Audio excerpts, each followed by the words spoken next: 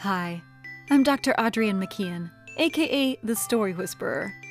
I'm here to help creators of all stripes to discover, shape, and share the narrative gems buried within them. This season, 2020 Hindsight, is all about recognizing both the challenges we overcame and the unexpected gifts we received from the unprecedented events of the year 2020.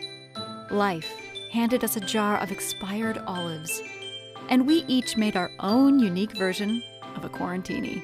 And if these inspirational stories should happen to inspire you to share yours, well, that's allowed.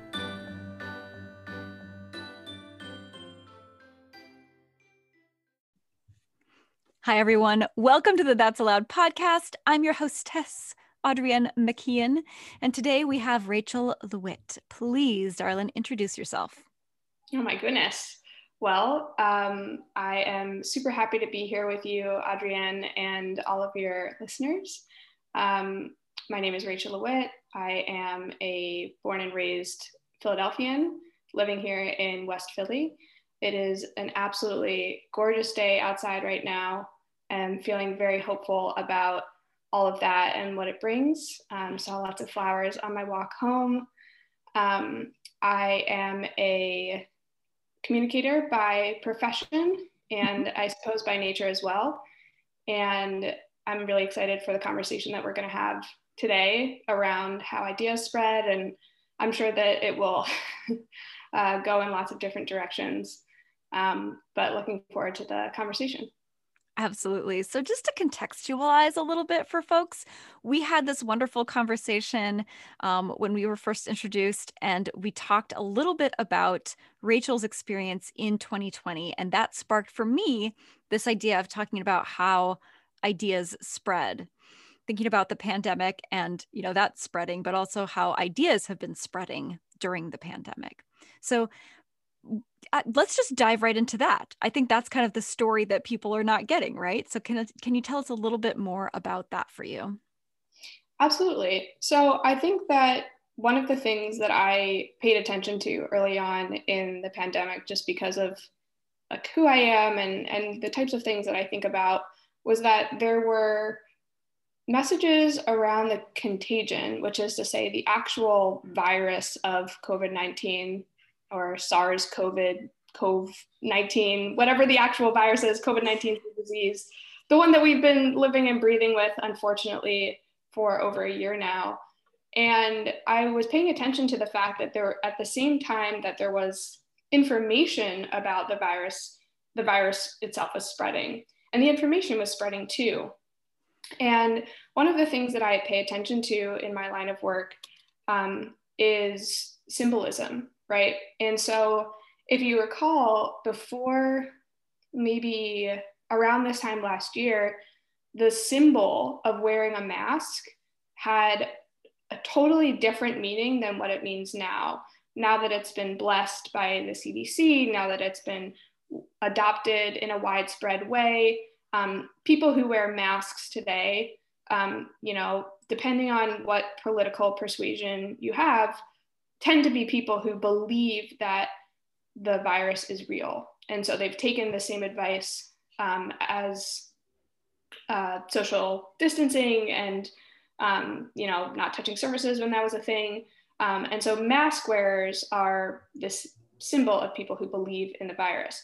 But at the beginning of the pandemic, that was not the case. And people who were wearing masks were thought to be sick. There were people who were preventing themselves from spreading disease.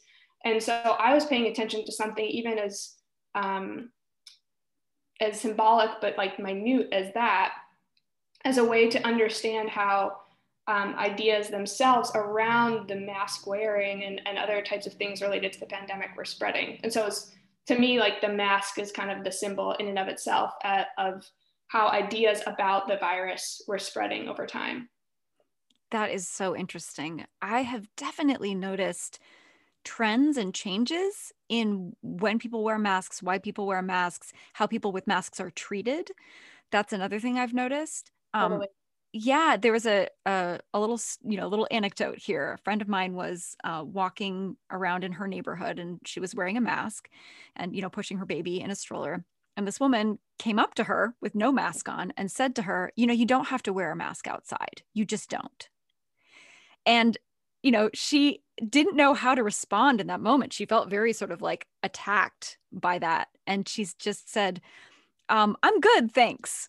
Mm-hmm. Like, thought about it later and was like, yeah, I don't like, there's so many other things I could have said in that moment, but I just wanted her to know, like, it wasn't bothering me to wear a mask. To me, it was saying to her, I care about you. I don't want you to get sick. And that's what the symbol of the mask was to her, was just, hey, I care. Totally. And I think that's also a good, when did that story happen? That actually happened. That's a good question. I think it was like in December, I want to say, of 2020. So it was kind of, you know, after the kind of first big wave had happened and already kind of died down, but then was starting to ramp up again. And here in Seattle in particular, I think we've had a different experience than a lot of people have, because this was kind of ground zero. This is where it kind of started. And so we started wearing masks earlier around here than other areas. And so I think because of that, there was a stronger kind of backlash of like, we're sick of wearing masks. We don't want to wear masks anymore. When can we stop wearing masks? And so we got that really strong polarization of mask wearers and non-mask wearers here. Yeah, I think that makes complete sense. And the reason I had even asked about what time, when in the timeline that happened is because part of the change in how people view mask wearing, aside from being contextual by culture and geographic location, is also that recommendation by the CDC of, okay, mask wearing is not just to protect another person, which it was at a certain point in time during the pandemic, I think maybe around May, June to September. But then at some point, it changed, and it was also about protecting yourself. So Yeah. it's interesting hearing that the anecdote that you shared, because it's also reflective of two different messages that both parties have. One party believes that you don't need to wear a mask outside, which I think in most cases is, I'm by no means a scientist, but I think a lot of people have adopted that perspective. Mm-hmm. And there are also lots of people who are just like, do or die with masks. And it's important to wear all the time if you're outside, for both protecting yourself and protecting other people. So yeah, I think it's fascinating kind of thinking about that one kernel of an idea and the way that it manifests, which is in this mask wearing.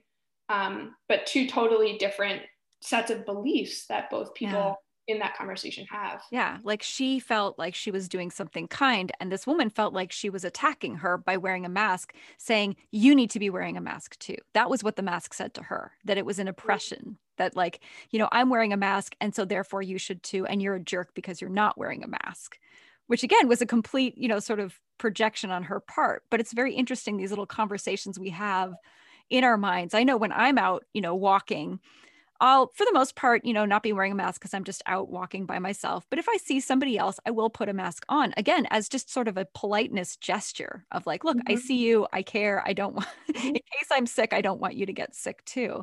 But it is interesting, those weird little interactions that you have with people, especially outside, where the rules are a little bit fluid and different. Yeah. Yeah. And I'm sure we'll move on at some point from talking about mask wearing, but the symbol will change again, right? Like earlier today, I was with a colleague and she was vaccinated. I'm not yet vaccinated, but I will get my first shot on Monday. Congratulations. And, thank you. And so it felt safer to be maskless, still maintaining some distance with her, but, on the same picnic blanket. And so two people not wearing masks together in public, 6 months ago, that would have meant that we were part of the same household, or maybe a year ago. But now it means something different because different parts of the population are at different status levels. And so that status level has like ramifications on how they can be perceived and and operate in society. Absolutely. So tell us more about where this got you thinking in terms of just the spread of information around the virus. Yeah, I mean, I think the idea of how ideas spread is really comes from the diffusion research. If you've ever heard of diffusion of innovation, there's I believe a professor named Everett Rogers who in the 80s created a set of frameworks around the idea of diffusion. And if you've ever heard the language of like early adopters, laggards, that's really his work, along with some other folks. And so that's an idea that I've been aware of for a little while. And if you really want to nerd out about the concept of how ideas spread, I would definitely start there. But I think it's also an interesting moment, and this is sort of what I was alluding to at the beginning of, so we have these epidemiological models of how contagion spread.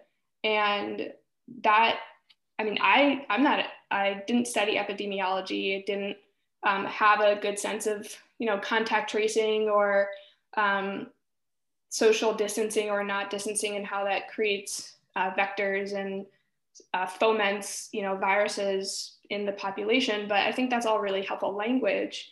And those concepts can be exported into thinking about things that are helpful contagions, like experience, like knowledge, like ideas.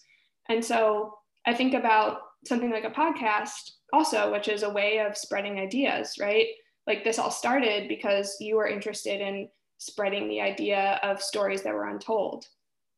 And, I guess, separate from the pandemic, it's fascinating thinking about how an idea takes root, and to use a different metaphor, like around, nature and germination, like how it blossoms and how it spreads and seeds itself.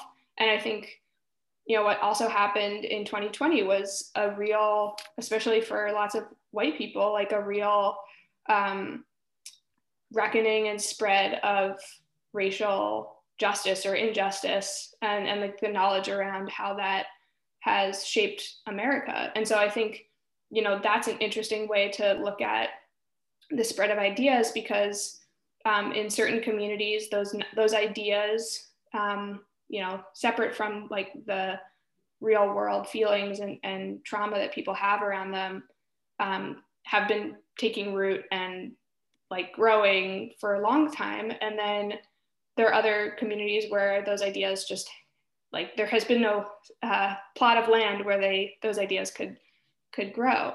So I think it's also interesting just thinking about those models and those metaphors for talking about the spread of ideas just in lots of different contexts in terms of like how we evolve as a species, how we evolve as people, how we evolve as citizens, because it's always going to be like ideas are spreading all the time.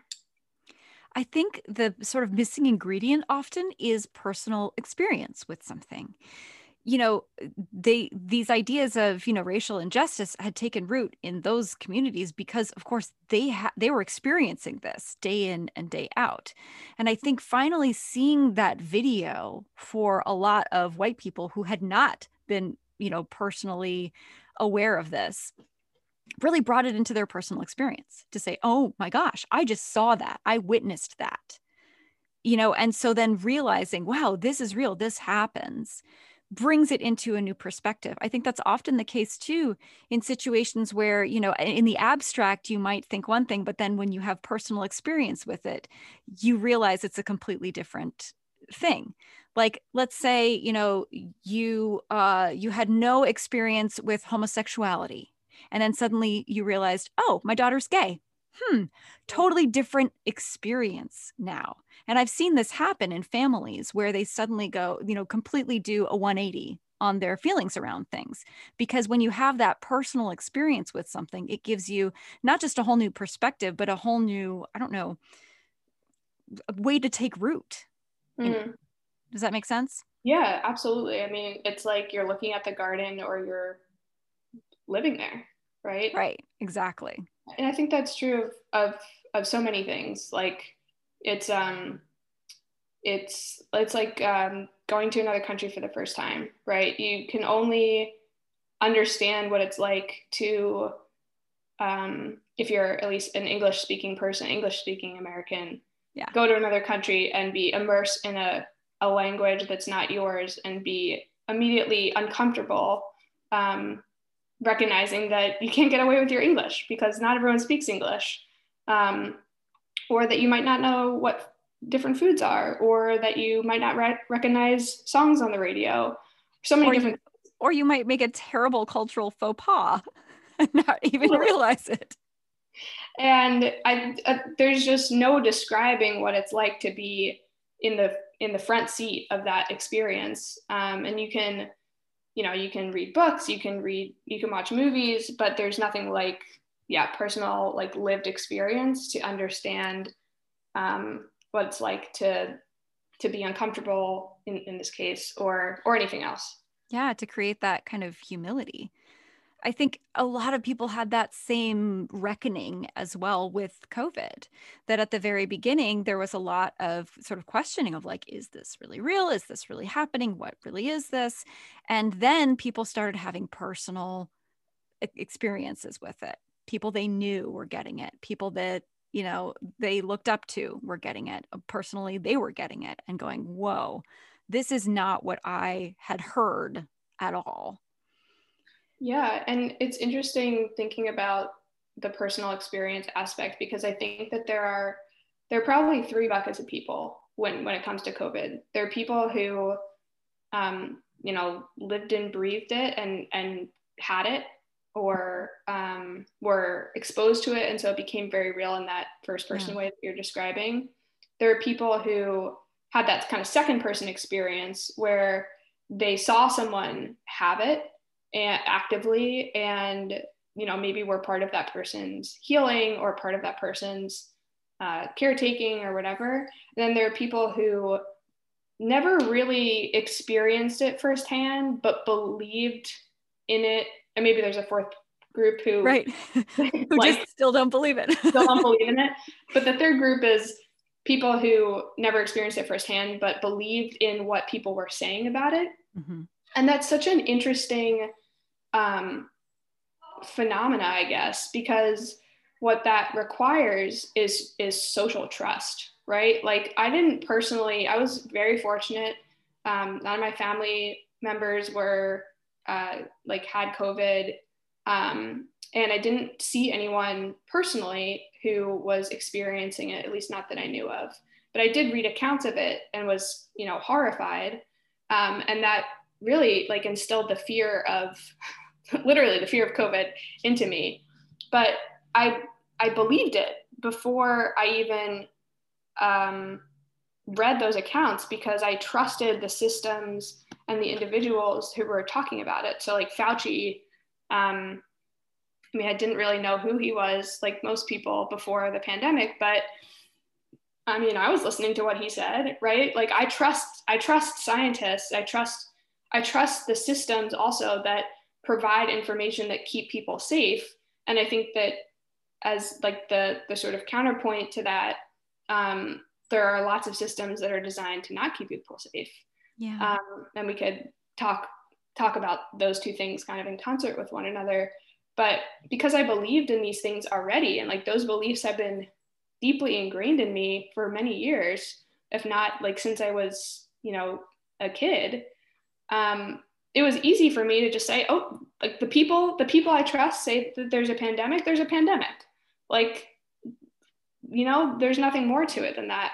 But I think what the anti-vaxxers and the anti-maskers and the people who are COVID is a flu, they're not just drinking the Fox News Kool-Aid. There's it represents a larger mistrust in social, in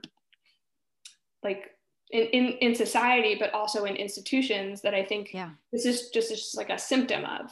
Right. But that the mistrust is really where the larger problems lie.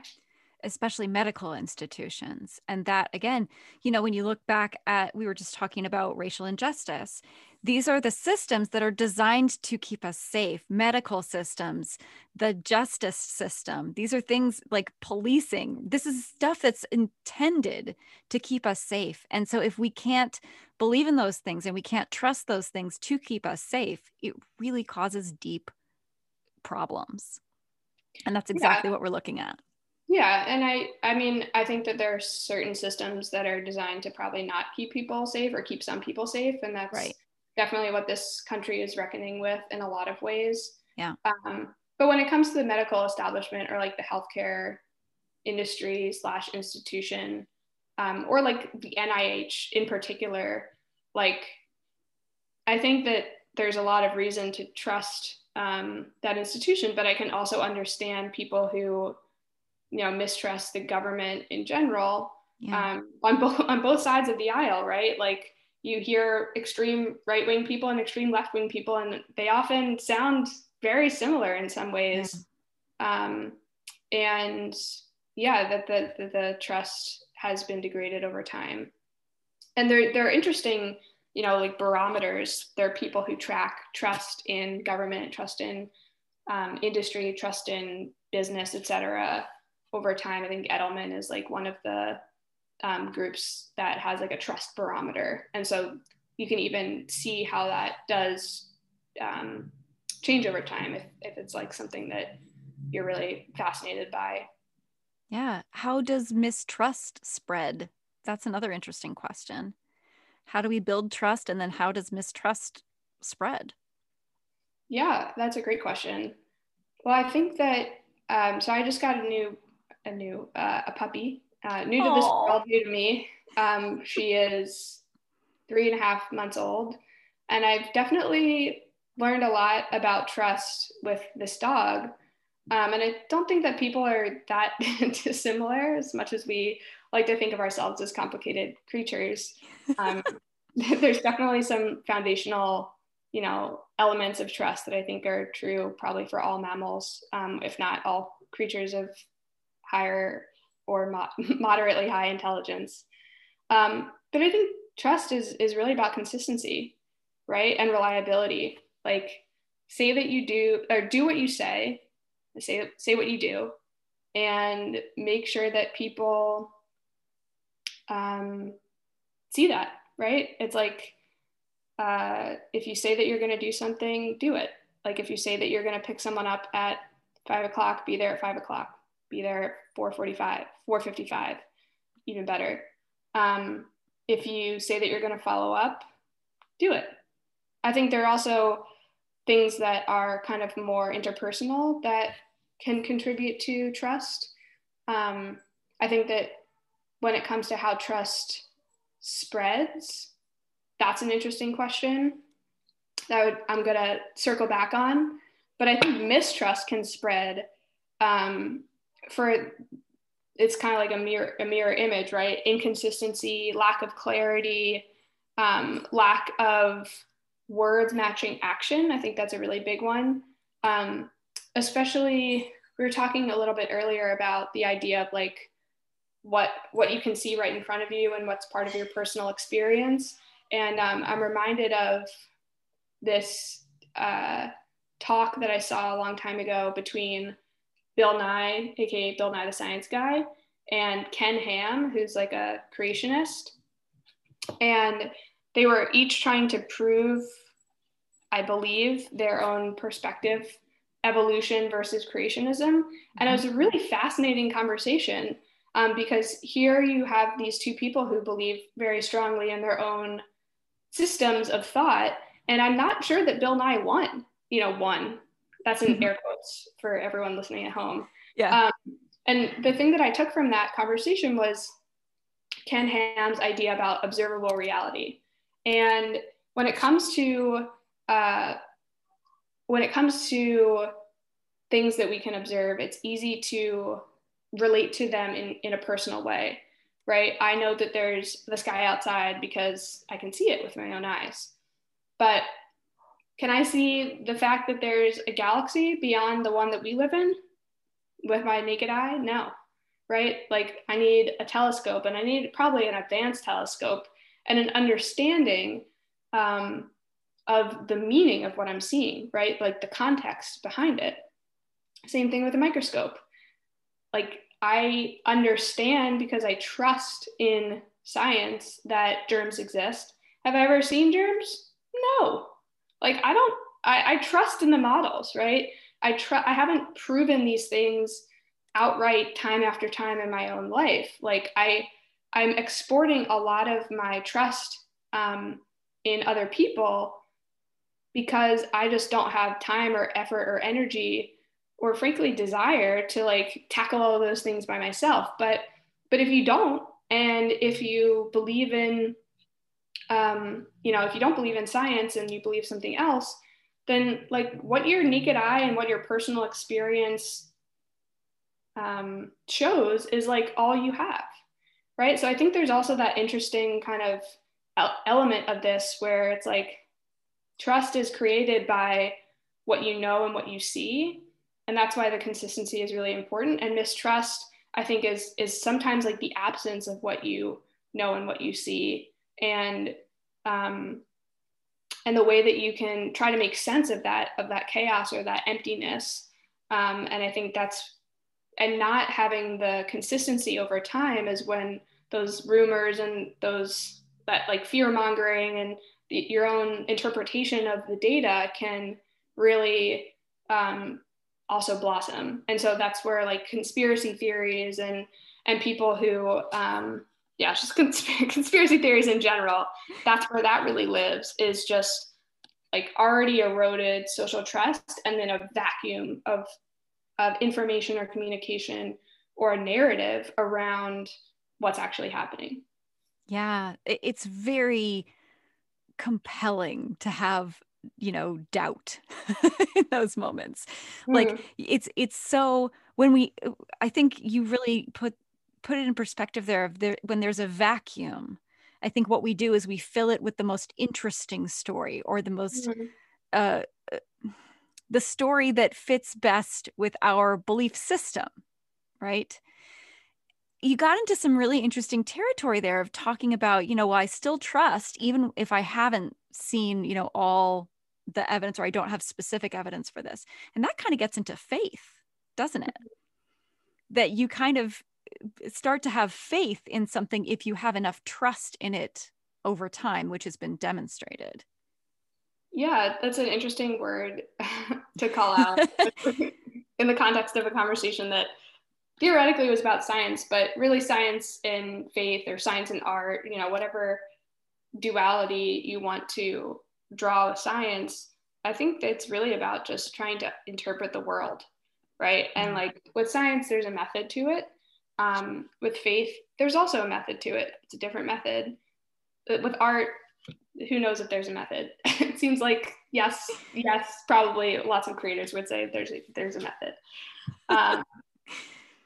Perhaps you included.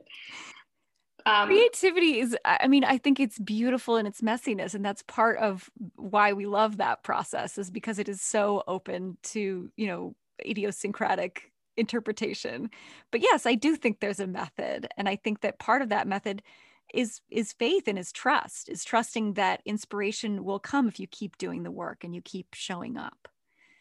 Yeah, I think the way that you're describing faith, at least right there, is also hope, right? Yeah. I think, and those two are, they're kissing cousins in lots of ways.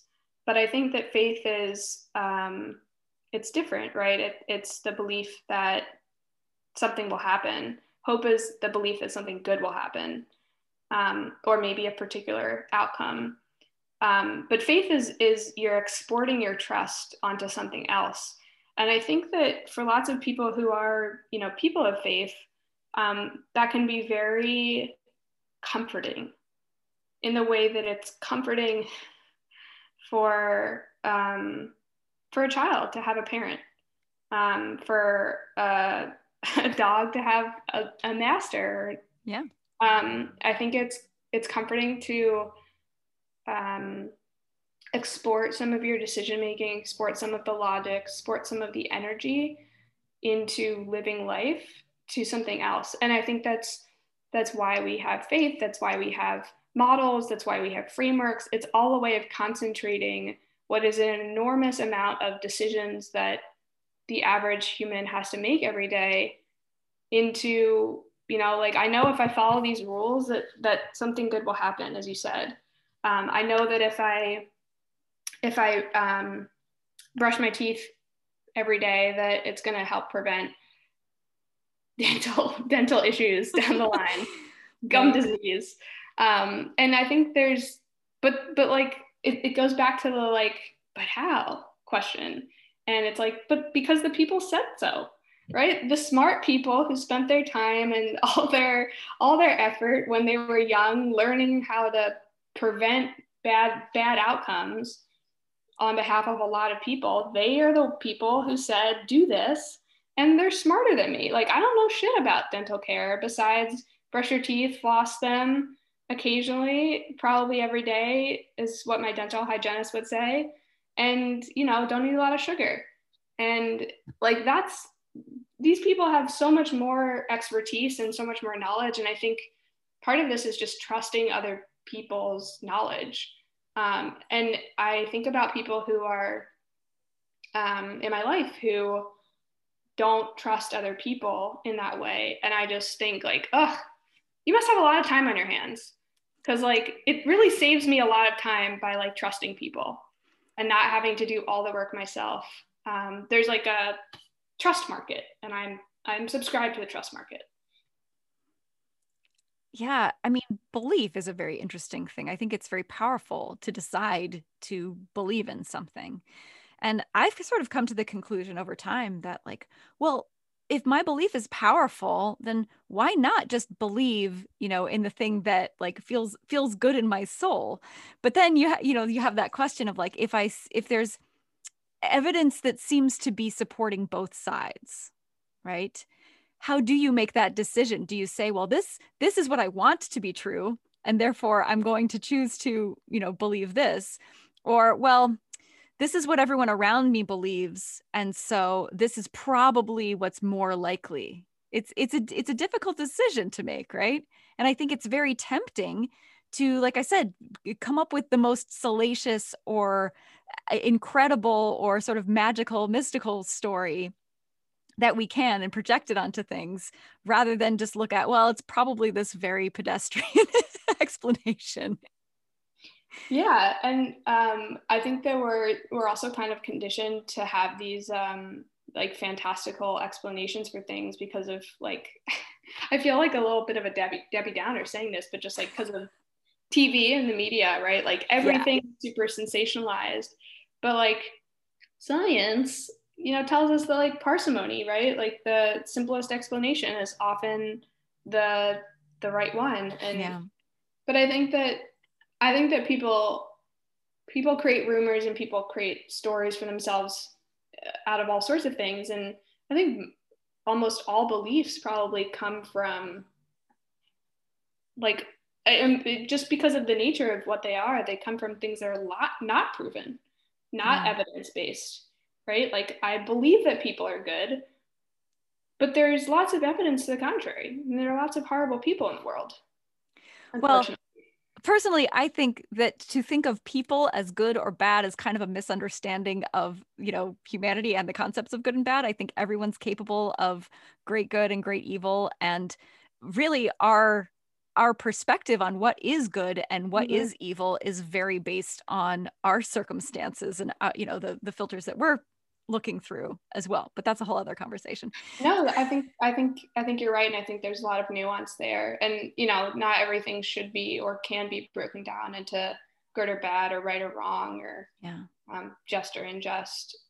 So maybe I'll turn it to you then. I'm curious, like, how do you think about belief, and how do you think about maybe also, you were sort of hinting at this before, but like beliefs that you hold that not other people around you don't hold, like contrarian beliefs or maybe even taboo beliefs, if you want to get there. Yeah, so I've really, more and more, like as I get older, I really believe that focus determines reality. That, everything is out there, right? That like all possibilities are kind of real and probably true, but it's really what we are choosing through our little lens to focus on that then is sort of reflected back to us. I also think that, you know, we create that reality in a sense through agreement, but also through, our filters, right? That when we it's sort of like that quantum experiment, you have the little slits, right? Mhm. And if you're observing it, it's different than if you're not observing it. And so our observation is obviously very powerful. Our perspective on things can literally change the outcome of things. Okay.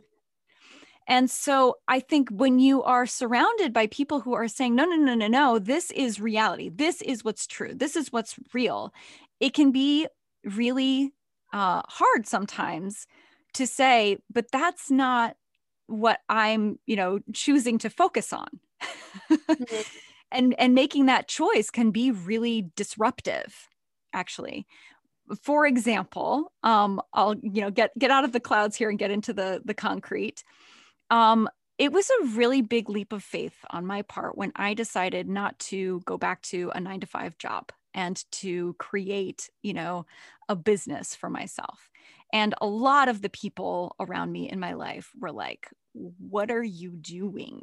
Like, this is completely irresponsible. This is insane. You're putting your family at risk. You're putting yourself at risk. Like, the consequences of this are just too big for you to handle. Mhm. And and so the decision to say, I don't think that's true. I actually think that anything's possible. And I actually think that I'm capable of much more than you probably think. And that, yes, it's going to be difficult and there is going to be a transition period, but that this is going to, this is going to balance out and I'm going to create something here that I'm excited about. Um, those that lost me some relationships, that have not fully recovered. I will say. And over time, yes, I have sort of proven that I can do this and it's okay. I'm not going to die in the street. I'm finding ways to support myself, and it's supporting me now on so many different levels, not just that financial level, but also in finding meaning for myself and creating something that I'm actually, I think would not be there in the world if I weren't creating it, you know? And so I guess the bottom line is I think there are times to listen to, the social contract and to agree and say, yes, okay, everybody agrees that this thing is dangerous and we need to kind of band together and, keep ourselves safe from this very real danger. I think there are other times when people will tell you, this thing's really dangerous. It's really scary. You need to be afraid of it. When you have to just check in with yourself and say, I'm not sure that's true. I think I actually need to go toward my fear Mhm. instead of away from it to get the lesson from this thing. And it can be very difficult to sort through which is which. And there's a third category, which is things that no one tells you are dangerous and that are. Right. Right. In fact, people will tell you it's very important. Yeah, you got to do it. This is good. Everyone does it. Everyone does it. I did it, therefore you must. Right. Right. Yeah. Well, I love hearing a little bit about your story, and I feel like for all the haters out there, you know, like you'll have the last laugh. You probably already have had many last laughs. Yeah. And I think, when I think about the haters too, it's like, well, I get to create what I want to create and they get to create what they want to create. So if I'm a bad guy in their reality, okay, that's what they need. They need me to play a villain in their story. So, okay, I can do that. It doesn't actually change fundamentally who I am or what I'm worth. So, like, cool. I think the more I have played different roles in other people's like perspectives, the more I realize that it doesn't actually change me, and the less afraid I am of other people being mad at me or seeing me as making a bad choice or seeing me as, harming them, when I look at my own actions and I go, I'm actually very proud of how I handled myself in this situation. So if they walked away from it feeling victimized, I feel like that's more about them than it is about me. And that can be a very difficult perspective to come to. It's actually a lot of what I write about in my book, Enough, which is all about breaking abusive patterns. Because emotional abuse, a lot of the time, is just somebody saying to you, you are the perpetrator. Now I am the victim. And that person who has felt victimized over and over, then suddenly going, oh, I don't want to be seen as a perpetrator. So now I have to do the dance of please forgive me for whatever it is that you think I did wrong. And it keeps them stuck in that cycle rather than saying, oh, okay, well, I guess this is my time to exit then. Good luck with that. Yeah. Yeah, it's interesting thinking about, and I don't know if you want to go here, but the idea of ideas spreading also in interpersonal relationships, not just across distant connections, but also how they can manifest or germinate, like in conflict, in resolution of that conflict, in growth, etc. Absolutely. So let's transition a little bit here to, solutions, thinking forward. How can people, like the people listening right now, how can they recognize when they are seeing false information being spread, and what can they do about that?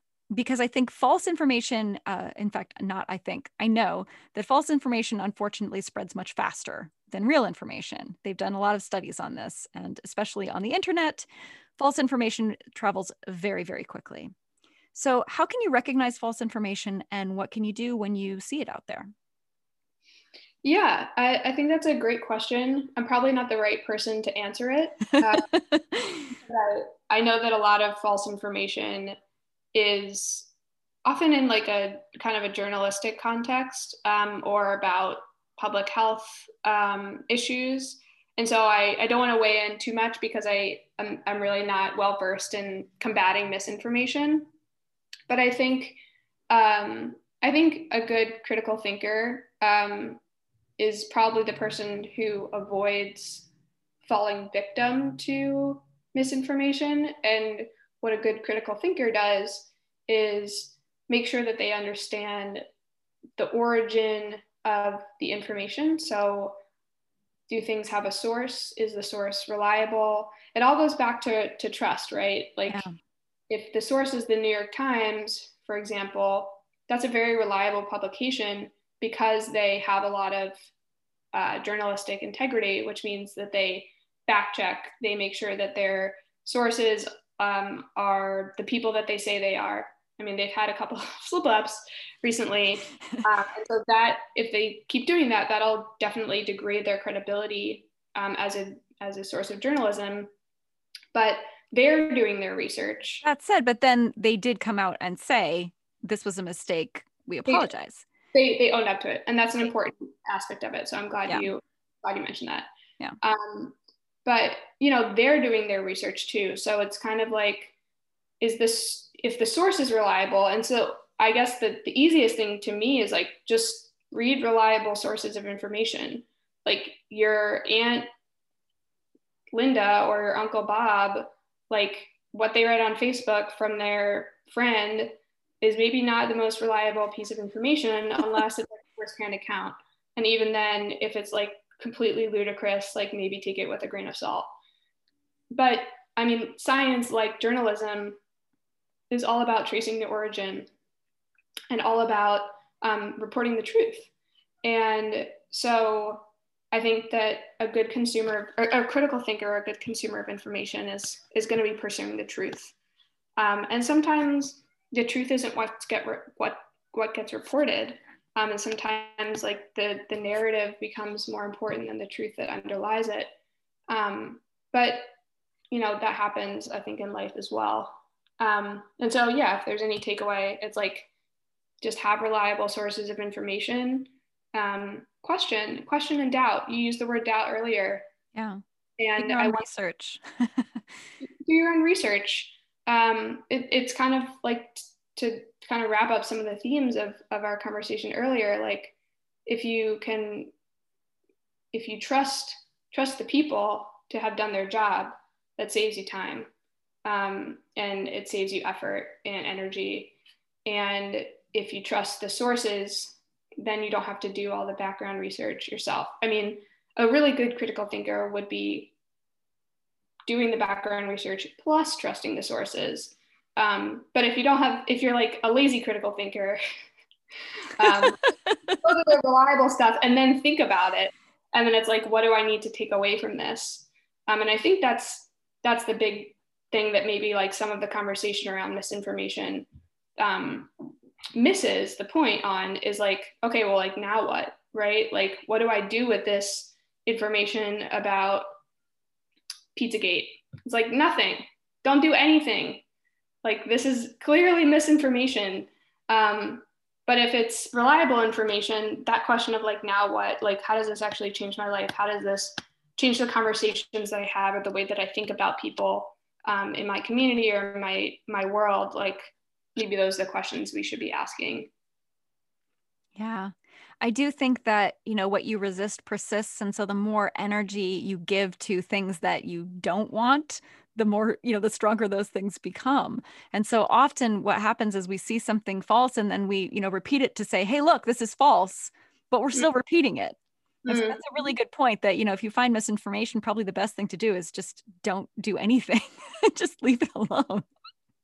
Yeah. I mean, there's also the element of like, Nixon saying like, I'm not a crook, right? Like, no one was saying you were a crook before. Like, you called yourself a crook by saying you're not a crook. Exactly. Or when Hillary like said, I'm not a puppet, like, all right, but like if you're even engaging in that and you're negating it, like you're also a little bit saying it. And one of the things that I really liked about how Obama handled the whole like birth certificate thing is like he didn't even acknowledge it. It was like, this is like so far out of like the realm of like reality that like it Right. doesn't even deserve to be engaged with. And so the conversation about Obama's birth certificate was just kind of like, it only happened in the fringe, and it never got really pulled into a real mainstream conversation, which is to say like, is this actually something that needs to be validated or checked or whatever? And so it was like, it was always just relegated to the side. And I think there's a lot of power in that. Yeah. And in choosing to engage in which conversations will ultimately, like if you choose to engage, the person that you're speaking with it's gonna give them power, or it's gonna give the idea power if it's a new person. And so that's also how like ideas spread across networks. And we could talk more about that as well. But yeah. Yeah. What would you like people to really walk away from this conversation with? What do you really want them to know or understand?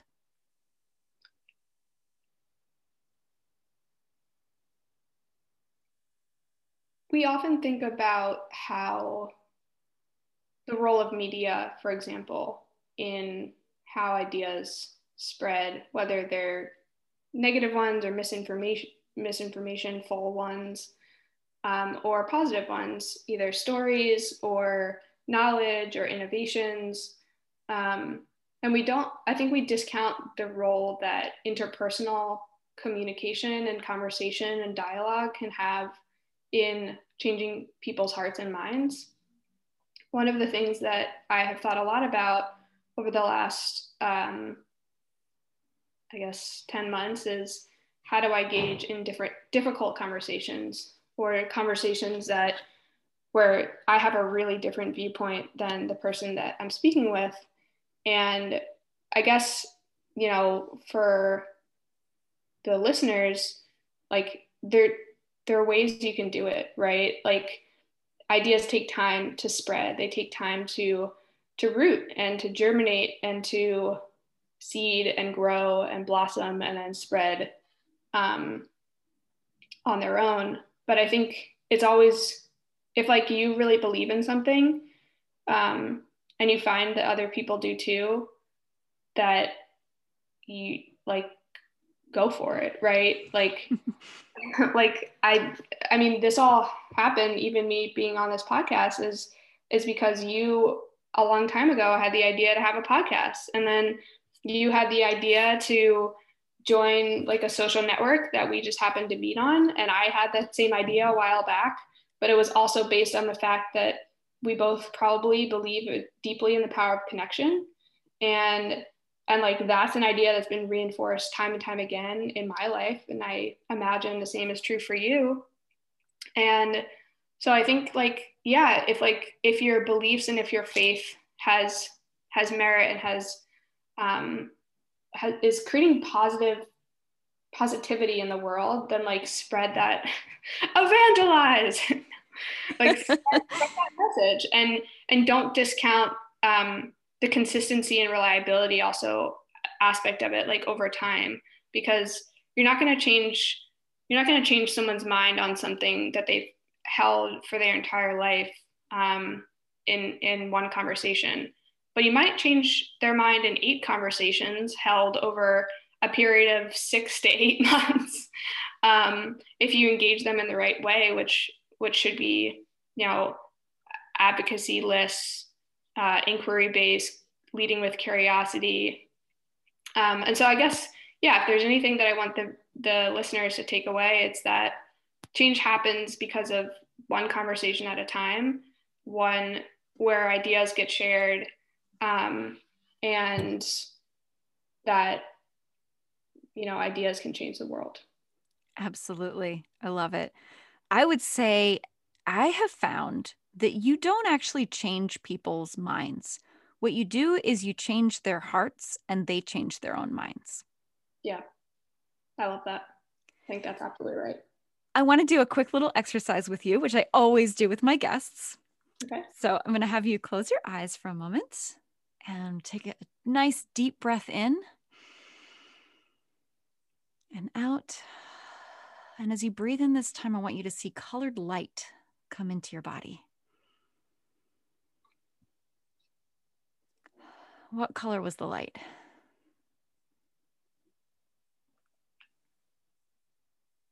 It's white, yellow, almost like a Christmas light. That's nice. Breathe that again. Breathe that again. That's nice. It feels warm. I like that. Yeah, so now, sort of sunshiny. Yes, sunshine. Let's breathe it in one more time. I love it. Sunshine breath.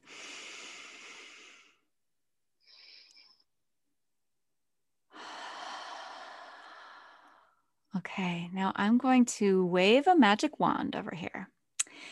And everything that you deeply desire has just come to pass. It is all now real.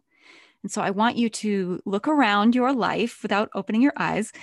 Just visualize what is now around you, now that your life is absolutely ideal and exactly as you want it. What do you see? I see a lot more green.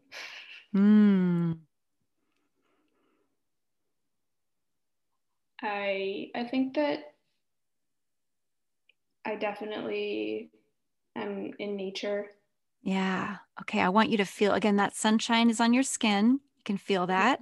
Mm-hmm. I want you to feel the nice soft grass under your feet. It's warm and just a little bit dewy and wet. I'm there. Perfect. Now I want you to breathe in and just tell me what you smell.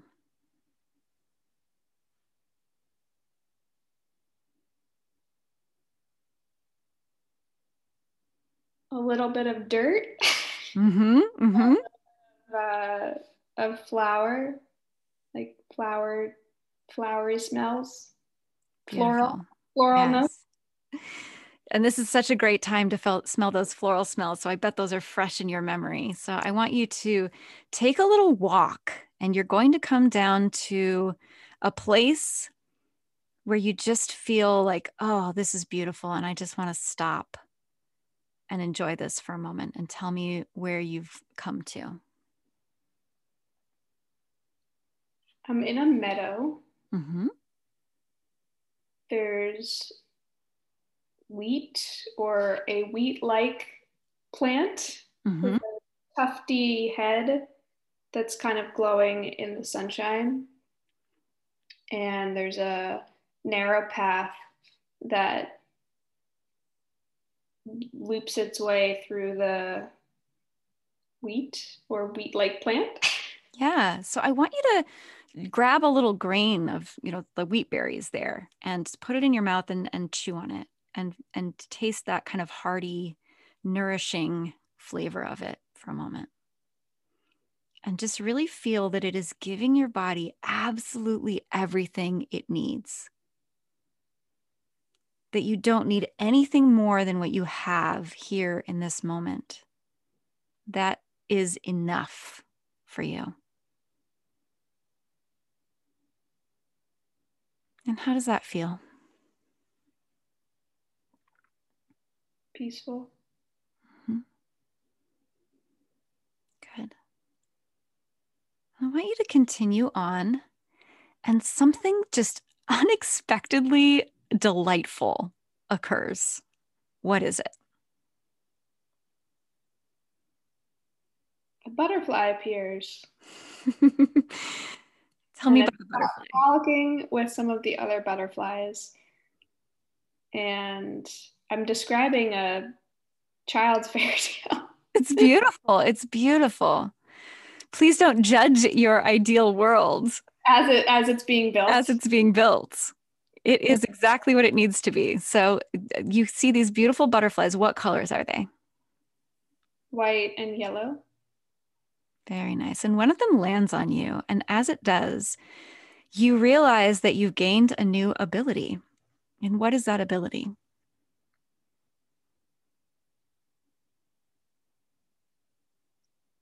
I suppose it's that I can talk to animals, All right.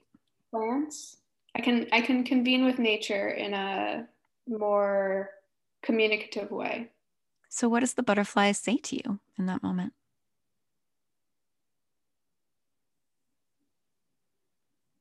It's not saying anything.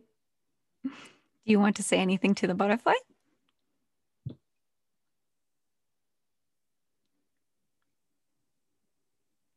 I want to say, keep up the great work. We do. I love it. I love it.